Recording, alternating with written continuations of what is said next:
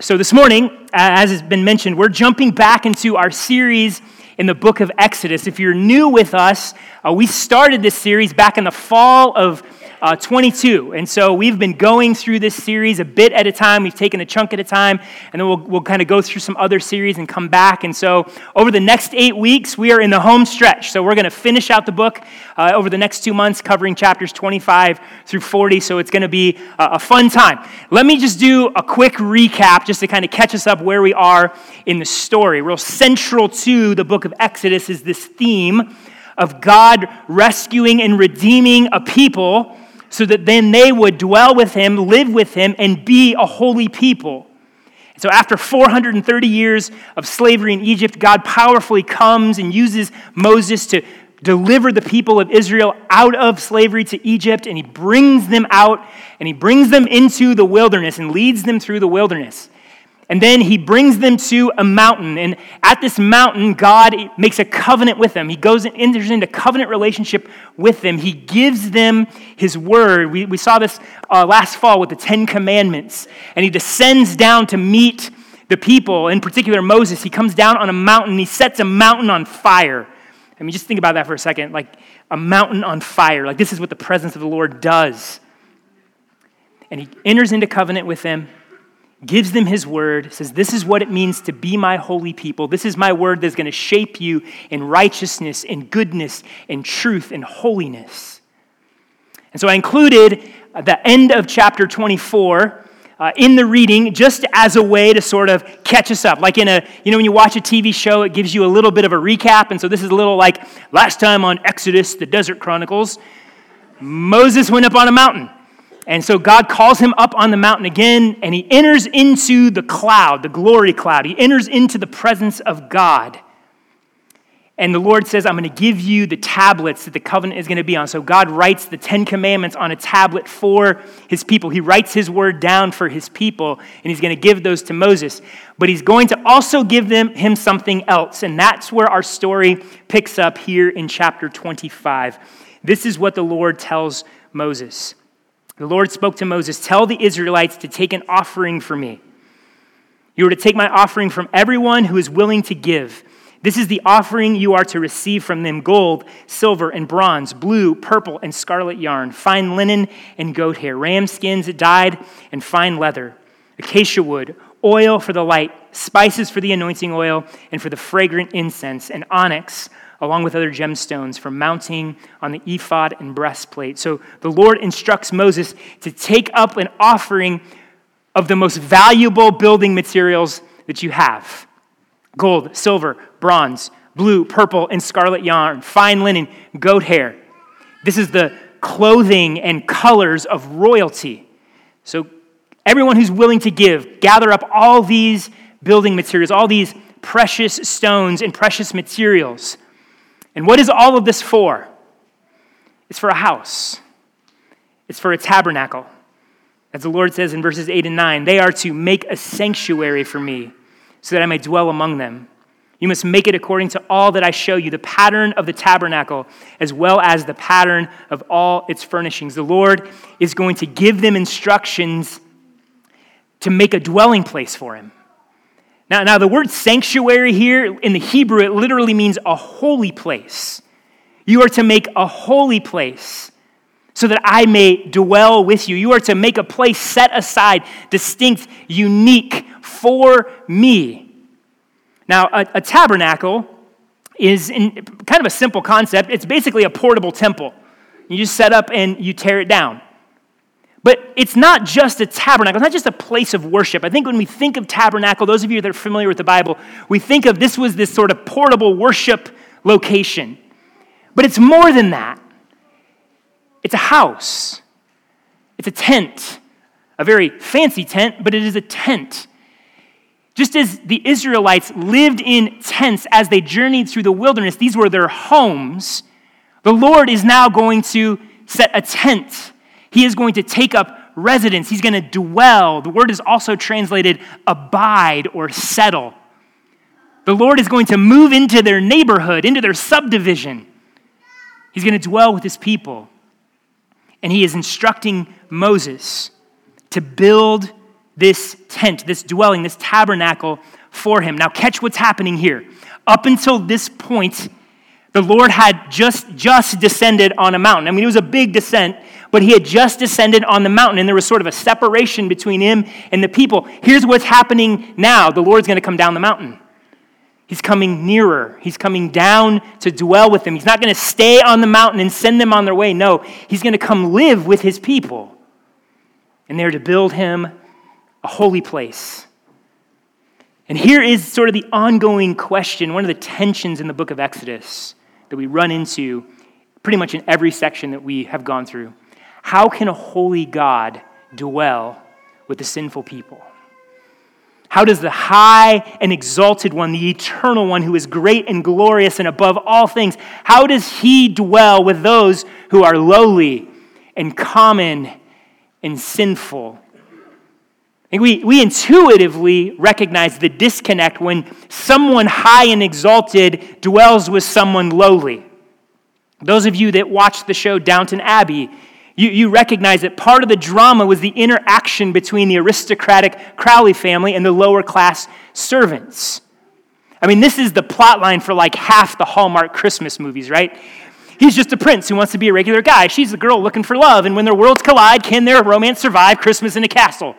Like, I just named like all the plot line for like all those Hallmark movies, right? We recognize there's a disconnect, there's an uncomfortability, there's incompatibility at times. So there's tension here. And this is what's interesting about the book of Exodus. This is the tension it brings us into. I think in a lot of ways we can understand and we're rather comfortable with the idea of forgiveness, of redemption, of God providing a way to wipe away our sins.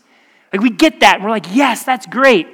Where it becomes a little bit more difficult for us to wrap our heads around is this idea of God actually dwelling with us, God in relationship to us near to him and him near to us. That's hard, that's difficult for us in many ways. And yet, here's God saying, build a house for me because I am going to dwell with you. But here's the rub in all of this. God comes to dwell with his people, not on their terms, not on our terms, but on his terms. God gives instructions to Moses. This is what it is going to look like. You're going to build me a house, and here are the instructions that you are to follow. Moses, I'm going to come and dwell with my people, but it's going to be on my terms. Moses is not building the house. The people of Israel are not building their house with their own design in mind. No, God is going to give them the design. He is the designer of his own house. He is the holy architect of his house. So Moses is to instruct the builders. They're to follow a pattern that the Lord shows them. And so on one level, this is just be obedient. Build my house exactly as I tell you to build my house. But there's something more to this. Hebrews 8:5 gives us a further glimpse into what is happening between the Lord and Moses in Exodus 25. Here's what Hebrews 8:5 states. These, meaning the tabernacle and the furnishings, serve as a copy and shadow of the heavenly things, as Moses was warned when he was about to complete the tabernacle. For God said, be careful that you make everything according to the pattern that was shown to you on the mountain. These things, this tabernacle that Israel was going to build for the Lord and the furniture in the tabernacle, these things were copies and shadows of a heavenly reality. Like Moses is shown a heavenly design. The specs are heavenly. Follow the instructions closely because what you are building are heavenly realities. You are copying something heavenly, so be very careful to follow these instructions. What a number of biblical commentators argue is this is what is happening. Moses has come up on the mountain. He's entered into the glory cloud. The presence of God has enveloped this mountain. And so so Moses is in the presence of God, and what Moses is getting is a glimpse into the throne room of God. He's getting a glimpse into heaven, and so God is showing him, to whatever degree he can, a glimpse of the throne room, and he's now saying, hey, I want you to recreate this on earth. I want you to create structures on earth that are copies and shadows, not the exact things, not exact, but they are representations. They are going to point to these heavenly realities. So Moses is getting a glimpse of the eternal, of the glorious. And he is intended, and he is called on and calls Israel, and God calls Israel to build based on this design. You see, the tabernacle wasn't any old, just regular tabernacle. The furniture in the tabernacle wasn't just any old furniture. These copied, they mirrored, they pictured, they revealed heavenly realities. They were showing the people of Israel something about who God was. The holy and exalted, glorious one. He's going to dwell among his people, yes, but he's going to do so in a house that displays who he is. The design, the furniture, everything in there is meant to show the people of God who God is and what it means to dwell with him. And the same is for us. Like, why do we study this last portion of Exodus when the worship life that God is establishing for his people, we don't follow this. We don't have a tabernacle. We don't, as Paige pointed out, we don't sacrifice bulls and goats. As we're going to see here today, we don't have an Ark of the Covenant. But why do we study these things? Because the principle remains. Just as these things reveal to the people of God in the Old Testament who God is and what it means to dwell with him and worship him, when we look at these things, we also learn something about what it means to dwell with God and he with us, what it means to worship him and know him and follow him. And so we are going to take a closer look at the furniture and the tabernacle over the next 8 weeks, along with some of the misadventures of Israel as they journey through the wilderness. And so we'll look at the tabernacle itself in a few weeks, because the instructions don't actually start with the tabernacle. They start with the furniture. And the first piece of furniture that's described is the most important piece in the house, the Ark of the Covenant. And so we don't know exactly what the ark looked like, but we have sort of rendered sort of close to the instructions that you find in the book of Exodus. And so this is an artistic rendition of what the ark possibly looked like. And in many ways, it follows the design as much as that is there in Exodus 25. But I'm guessing that when you hear the Ark of the Covenant, a lot of you are probably thinking this: Indiana Jones and the Last Crusade, and how the ark melted a bunch of Nazi faces at the end. It's a great scene. This is a great movie. But it is not biblical at all. It is a cool story, but it is absolute fabrication. There's this line early in the movie where the people that are hiring Indy are like talking about the ark, and they make this comment, yeah, when the Israelites took it into battle, they never lost. And then you know right there that the writers of the movie did not read the Bible, because they absolutely did lose when they brought the ark into battle. In fact, they thought that they wouldn't, and God showed them otherwise. So anyway, don't watch Indy for the biblical data. Just watch it because it's a fun movie. Now, if the ark is not this weapon that melts Nazi faces, what is it? Well, simply put, it is a container. An ark is a container that provides protection and safety. Noah built an ark. He built a ship to provide protection and safety for his family and the animals during the flood. So it's a really simple concept. It's just a container that's going to provide protection. And at its most basic, the Ark of the Covenant was just a wooden box that was a little bit under 4 feet long and a little bit over 2 feet wide and high. Not a very big box, but it is intended to contain, to carry, to protect the tablets that God was going to give Moses, the tablets that contained the covenant, that contained the 10 Commandments. And while it is a simple concept, this box itself is anything but simple. Listen to how it is described. Overlay it with pure gold. Overlay it both inside and out. Make a gold molding all around it. Cast 4 gold rings for it and place them on its 4 feet. 2 rings on one side and 2 rings on the other side. Make poles of acacia wood and overlay them with gold. Insert the poles into the rings on the sides of the ark in order to carry the ark with them. The poles are to remain in the rings of the ark. They must not be removed from it. So you take and create a wooden box based on these dimensions and then completely overlay it in gold. Fasten gold rings and then take wooden poles and overlay those in gold to carry it. Why all the emphasis on gold? Because gold is the metal of royalty. Gold is the color of royalty. This box is meant to be distinct and unique. It is meant to point something about who God is. He is royal. He is king. He's not common. He's not lowly.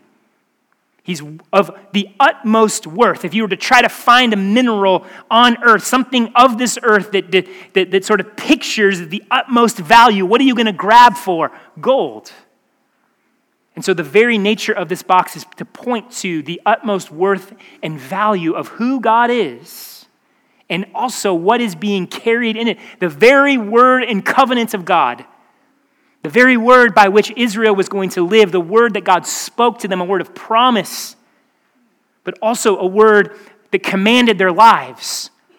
They were to cherish this. They were to protect it. They were to carry it with them everywhere they went in a box, completely covered in gold. So it shows the worth, but it also shows holiness, set apartness, distinction. Why the poles? Because Israel was never to touch this box in and of itself. In fact, we see this in 2 Samuel 6. When someone does touch it, God strikes them dead. They were to carry it by these poles, never touching it. Why? Why could they not touch this box? Because as we're going to see here, this box represented not only the very presence of God, but the throne of God. Well, let's continue on in the description. In addition to the box itself, the top of the box, or the lid of the ark, it included a seat. And here's the description of the seat. Make a mercy seat of pure gold, 45 inches long and 27 inches wide. Make 2 cherubim of gold. Make them of hammered work at the ends of the mercy seat. Make 1 cherubim at one end and 1 cherub at the other end. At its 2 ends, make the cherubim of one piece with the mercy seat. The cherubim are to have wings spread out above, covering the mercy seat with their wings, and are to face one another. The faces of the cherubim should be toward the mercy seat. So if you take another look at the picture, we kind of get an idea. That top section, you have 2 cherubim, which are angelic figures with their wings up and sort of spread over the mercy seat. They're covering the mercy seat, and their eyes are faced towards this mercy seat. Now, what's the significance of cherubim? Angelic beings. Well, the only other mention of a cherubim before this is in Genesis. After Adam and Eve were kicked out of the garden because of their sin, God sets a cherubim at the front of the entrance to guard anyone who would enter in. And so a cherubim is a being you don't want to fight with. Let's put it this way. You don't want to tussle with the cherubim. Probably would scare you to see this giant figure with huge wings carrying a sword. You don't want to tussle.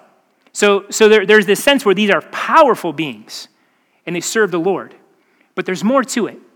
Listen to what Psalm 99:1 says about the Lord and his relationship to the cherubim. The Lord reigns. Let the peoples tremble. So talking about God's kingship and his reigning over all things. He is enthroned between the cherubim.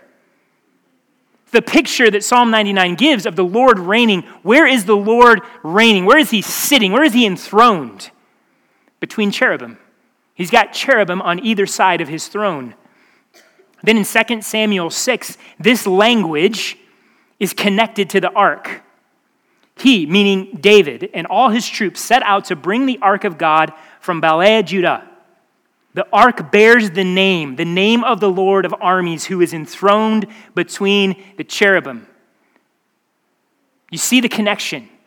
You have 2 cherubim with their wings spread out, with their faces towards the mercy seat. What is this a picture of? The throne of God. Heavenly copy, heavenly reality being now created here on earth. The throne of God is on top of the ark. Why was Israel not to touch the ark? Because they were not to touch the throne of God.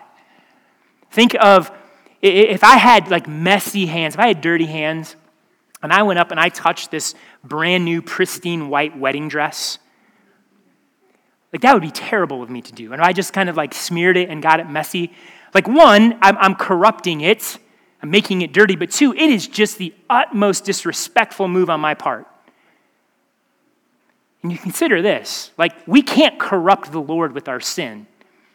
But for us who are sinful to think we can touch he who is holy and pure and exalted above all things, to think that we can do that is the utmost pretense.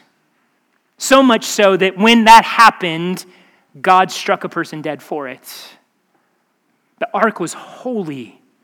It was the throne of God. It was the presence, or the very place where God's presence would meet with the people, where God was going to speak his word and command and lead and reign over his people. Moses would hear from the Lord in front of the mercy seat, in front of the throne of God.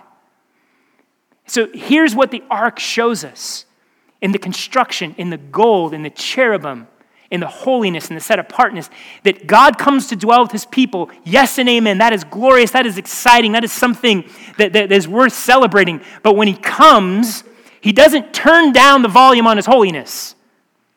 It wasn't okay, guys, I'm going to make myself less holy so I can be near you. No, when he comes down with a clear reminder, hey, I'm holy, and I'm king, and you worship me, and you show reverence to me, and you respect the fact that I am holy and you are not. So there is this sense where God comes in all of his awe, all of his power, all of his glory, all of his reign. That is represented in the ark here. It reminded Israel of who God was, and that he was reigning over them, yes, and he was holy. So the ark emphasizes the holiness of God, even as he dwells among his people. Now here's what's challenging in some ways. We struggle with this idea of the holiness of God, especially when we think of God dwelling with us. Like, if we're talking about just God being like far away and distant, like there's one sense, okay, that's easy to get our head around. Yeah, he's this holy other being that's far away and distant that I don't have to worry about, that has no bearing on my life. And so we can sort of abstractly kind of recognize that. But once we start talking about God getting close and near, when that holiness draws up close and personal to us, that if we take that seriously, we start to get a little bit uncomfortable, maybe a lot uncomfortable. Because as that holiness draws near to us, it makes us more and more aware of the fact that we aren't holy. And so a tension is created in us. God is holy, we are not. How can he dwell with us and we feel comfortable about it? And so here's what we can do, especially in our culture today. We start to dial down God's holiness. To make us feel more comfortable about God being near, let's turn down the holiness. God really isn't that holy. We can talk about his love and his grace and his mercy, which, yes and amen to all those things, as we're going to see here in a second. But the moment we start talking about holiness, maybe not so much. And how that holiness challenges us, pushes on us, reveals the darkness in our own hearts and the sin in our own lives and the brokenness of our world, we start to feel really uncomfortable. And we don't always know what to do with that. And so we either back up, don't want any more of that, or let's just make God less holy, because it's easier to deal with. Far more comfortable when we do that. But here's the problem. When we do that, when we turn down the holiness of God, when we de-emphasize that God dwells with us in holiness, we are actually de-emphasizing why it is good news that God dwells with us. Because if God doesn't bring the fullness of his holiness, which is his goodness, his righteousness, his truth, his light, his grace, and his mercy, if he isn't bringing the fullness of all of that, we have no hope. If he does not bring the fullness of that, do you know what is more powerful? Sin, brokenness, evil, wickedness. If God does not bring the fullness of his holiness, no matter how uncomfortable that may make us, there's no hope. There's no hope for us. So you begin to see why the ark is the most important piece of furniture. within the tabernacle, within the house that Israel was to build. The ark was the throne of the Lord, the place where he sat. It was the best seat in the house, the most important seat in the house. This is why, we'll see this in a couple weeks, the tabernacle had an inner chamber, the Holy of Holies, that only the high priest could enter into. This is why the ark went there, the most sacred spots, because this is the throne room of God. This is the very throne of God. The best seat in the house, the throne of God, the ark emphasizing God dwelling with his people in holiness. And as much as this makes us feel uncomfortable, as much as we wrestle with this, there's a sense in which it is good for us to do that. Like we should. We shouldn't try to just automatically eliminate the tension, right? Like we shouldn't. If we try to just eliminate the tension, then we pass over the important piece here. There is a real sense when God's holiness draws near, it should make us feel uncomfortable because we should be honest and recognize we are sinful. We are sinful. We are in rebellion. We are not holy like the Lord is. God is different. He is highly exalted above us. Like that, all of that we should tremble at that idea. But how is it? How is it that a holy God can be near? If God is holy, if we are not, how is it that God can actually dwell near his people? And this is where the ark brings the other piece of the good news. The mercy seat. Did you notice that? The throne that God sits on, it's a mercy seat. It's a mercy throne. The word mercy seat in the Hebrew, it literally translates atonement seat or atonement covering. This is the place where once a year the high priest would enter into the Holy of Holies with the blood of a sacrificed bull and sprinkle it on the mercy seat as atonement for the sin of the people. Sprinkle it on the seat where God would exercise his mercy. The throne that God sits on, it is a holy throne. It is holy, yes, but it's a mercy seat. God comes in his holiness to us. God comes in the fullness of his goodness and his righteousness and his truth and his beauty. But in that, he comes as a merciful God. When Moses asks to see the Lord, in a few chapters, we're going to see this. And the Lord passes by Moses. He's going to say, I'm just going to show you my goodness because you can't see my face. What does the Lord declare? The Lord, gracious, merciful, slow to anger, and abounding in steadfast love. Like, what does God want you to understand about him? Yes, he's holy, but also he's merciful. And it's because of his mercy that we can draw near. It's in his mercy that he draws near to us. Through the atonement, the sacrifice, the dying of something else on our behalf. And what is mercy? Mercy is getting what we do not deserve.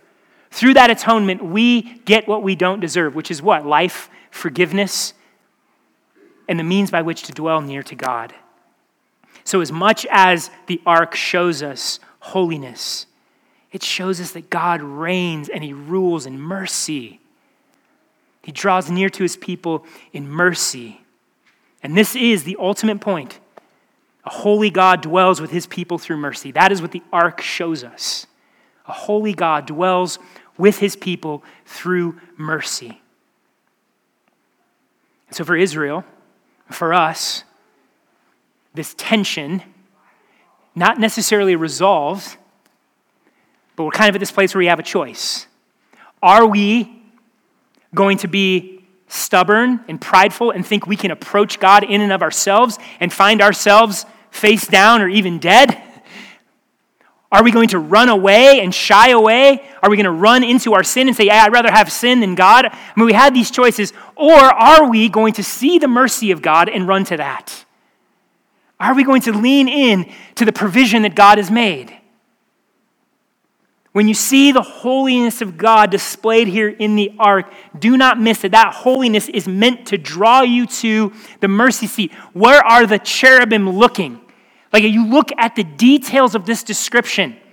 It gives you the box and the poles, but it's like everything is moving towards this central point. And you get a description of the cherubim and the angels and their wings, and they're folded out and they're above. But then it says their faces are turned towards the mercy seat. When you look at the ark, the angels are telling you where to look. When you look at this beautiful structure inlaid with gold, holy and amazing, representing the throne room of God, here is where you're to look, at the mercy seat. There is where you will see God. There is where God meets with his people on a throne of mercy. Will we run to that mercy? Will we lean into that mercy?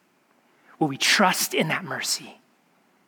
Will we depend upon that mercy rather than our own performance? Rather than running back to our sin, will we run to the mercy that forgives us and sets us free and allows us to dwell with God? This is what the ark shows us about what it means to dwell with God and worship him. Now, the whole premise of the Raiders of the Lost Ark is that the ark has been lost to history. Like Indiana Jones going to find it before the Nazis, that whole premise is this idea. The ark, no one knows where the ark is. It's sort of this mysteriously hidden away, and it's just become the stuff of myth and legend. And in fact, the ark has been lost to history. After the Babylonians destroyed Jerusalem and the temple in 586 AD, the ark is no longer mentioned in Scripture as being present with Israel. It's no longer referenced in the Old Testament, and the only mentions in the New Testament, one is sort of in the past tense, and the other is part of a symbolic vision in the book of Revelation. And so the question is, what happened to the ark? If the ark shows us all about what it means, all these things about what it means to dwell with God, that God is holy, that God is merciful, what happened to it? What role does it play? Well, depending on the conspiracy theory that you read, the ark is either somewhere in Egypt, or it is being held by the Ethiopian Orthodox Church in Ethiopia, or some say it is in the basement of the Vatican. And there are some interesting stories. I think there's been multiple History Channel episodes on this. Like, it's fascinating. But here's what I would argue. It's all just fun myth. Like, it actually isn't getting at where the ark truly is. Where is the ark today? I'd argue that the ark no longer exists. Here's why I'd make this argument.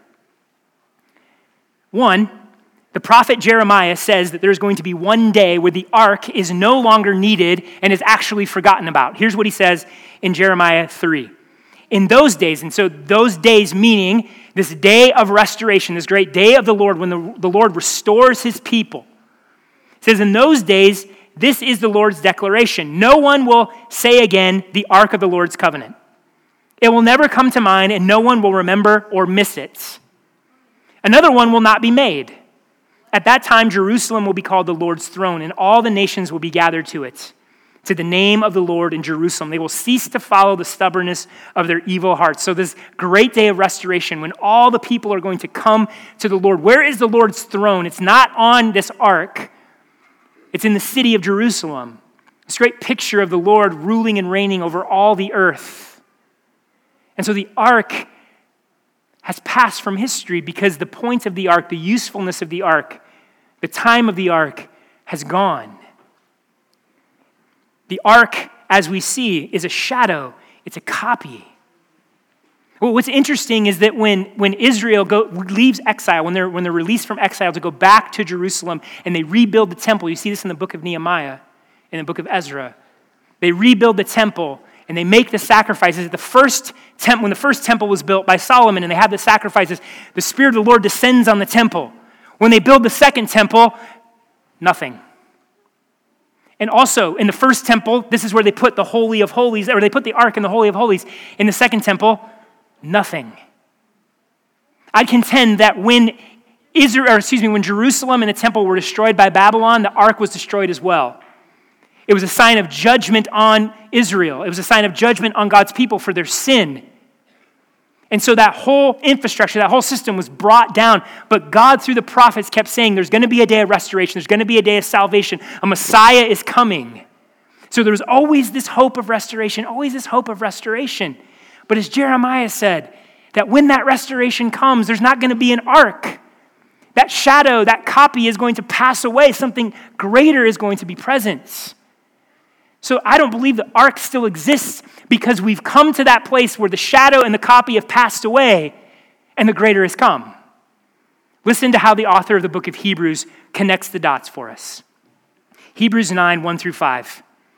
Now the first covenant also had regulations for ministry and an earthly sanctuary. So here, the author of the book of Hebrews is just kind of going over a summary of the back end of Exodus here. For a tabernacle was set up, and in the first room, which is called the holy place, where the lampstand, the table, and the presentation loaves, and Pastor Paul is going to talk about those next week. Behind the second curtain was a tent called the most holy place. It had the gold altar of incense and the Ark of the Covenant covered with gold on all sides, in which was a gold jar containing manna, Aaron's staff that budded, and the tablets of the covenant. So this passage, it's not entirely clear whether it's saying the manna and Aaron's staff are actually were placed in the ark later, or they're just next to the ark, but they were in the Holy of Holies. The cherubim of the glory were above the ark, overshadowing the mercy seat. So he's just like running down, hey, this is what was in the tabernacle. This is what was set up. Then he continues. With these things prepared like this, the priests enter the first room repeatedly, performing their ministry. But the high priest alone enters the second room where the ark is, and does that only once a year, and never without blood, which he offers for himself and for the sins the people had committed in ignorance. So he's just talking about the sacrificial system. When the ark was part of the religious worship and the function that it had, this is where atonement was made for the people. Now catch this. The Holy Spirit was making it clear that the way into the most holy place had not yet been disclosed while the first tabernacle was still standing. This is a symbol for the present time during which gifts and sacrifices are offered that cannot perfect the worshiper's conscience. What he's talking about here is the fact that the high priest had to go in year after year after year showed something. It showed that those sacrifices did not completely take away sin. It did not completely cleanse the conscience and renew hearts. Rather, it was provisional. Rather, it was meant to be sort of a placeholder to create a category in the mind of God's people that, hey, this atonement needed to be made, but the atonement of blood, the blood of bulls and goats wasn't it. It was preparing the way for something else, something greater. Shadow and copy pointing to something greater. The ark had a temporary purpose. The sacrifice, the atonement made on the ark had a temporary purpose. It was meant to point to something greater. And the reason we know this is because it had to happen over and over and over and over again. However, that greater thing that the ark was pointing to has come. Listen to what the author of Hebrews says in verses 11 through 14. But Christ has appeared as a high priest of the good things that have come. In the greater and more perfect tabernacle, not made with hands, that is not of this creation.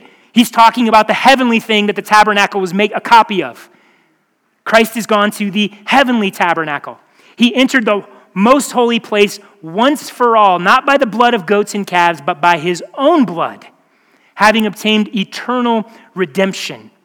For if the blood of goats and bulls and ashes of a young cow, sprinkling those who are defiled, sanctified for the purification of the flesh, how much more will the blood of Christ, who through the eternal Spirit offered himself without blemish to God, cleanse our conscience from dead works so that we can serve the living God? Let's put these pieces together. The ark existed in an earthly tabernacle, a copy, a shadow of the heavenly. The high priest entered into this holy of holies on earth before the ark and sprinkled blood on the ark, an earthly reality, an earthly construction. What did Jesus do? Jesus sacrificed his blood, and where did he take that blood? Not to the earthly temple, not to the earthly ark, not to the earthly holy of holies, but to the heavenly. He went to the reality, the thing that it was copied off of, and he did it once for all. The thing that the ark pointed to was fulfilled and accomplished through Jesus Christ. The redemption, the means by which God could dwell with his people. was accomplished by Jesus Christ once and for all. So if we consider, why does the ark not exist? Now, I'll just say this, just for sake of argument. Let's say someone did find the true ark. How would I respond to that? I would be like, that's a really cool artifact. I can't wait to look at it in a museum. But here's what I'd also say. You see that? Shadow. Copy. What's the reality? Christ. It wouldn't change a thing about the way we do what we do. It wouldn't change a thing about our salvation. It might make a good argument for those that don't believe in the Bible, but it had no place in our worship. Why? Shadow. Copy. The substance, the reality has come. Christ once for all making sacrifice. No more need for a sacrifice. And here's what else is great about this. The purification. Our souls are actually made pure. We're actually given the righteousness of Christ. We're actually made holy. And here's the beauty of that. In the Old Testament, you could only the high priest could go in the Holy of Holies. And once a year, through Jesus Christ, what has happened? That Holy of Holies, that curtain when Christ died, what happened? Torn in two. What does that mean? We all enter the Holy of Holies. No more close but too close. Only close. Through Christ. So what does Christ show us? How does Christ bring into relief more brightly what the ark showed us? It's this. One, that God is indeed holy. God is indeed holy. Jesus died because God is holy. God does not minimize sin. He does not look at sin as no big deal. No, through Jesus Christ, God has dealt with sin. He's dealt with it once and for all. Through Jesus Christ, we are brought near to God. We can dwell with him. We can be close to him, forgiven of all of our sins, cleansed so that we can now live for him. And so the holiness that the ark shows us, Christ doesn't turn down the volume on that holiness. No, he turns it up because no one less than Jesus Christ, the Son of God, had to die for us. The Holy One of God had to die for us so that we could be forgiven. But it also shows the great mercy of God. No one less than the Son of God died for us. What extent does God have mercy for us? He sent his Son.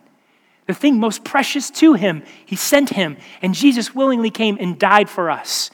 We see the holiness of God and we see the mercy of God in our salvation. So church, the ark will always point us to Christ. It will point us to the holiness of God. It will point us to the fact that we are sinners and we are in need of redemption, and that redemption has been provided for us through Jesus Christ. So listen, our response to this is not just to go, hey, cool story, cool little artifact, cool little bit of history. First, we should respond to this by taking the holiness of God seriously. We should recognize our tendency to want to turn the dial down on it, to back away from it. Well, we also need to recognize our tendency to deal with the holiness of God through our own performance. We think God is holy, and so I got to perform for him, and so maybe, just maybe, I'll be good enough for him to like me. Or we pretend and we hide and we act as if we have it all together when we really don't. And so we become self-righteous pretenders. And so when we look at the holiness of God, those are not the ways that we need to respond. Because on the one hand, we can never perform enough, and pretending will only kill you. Also, we need holiness of God.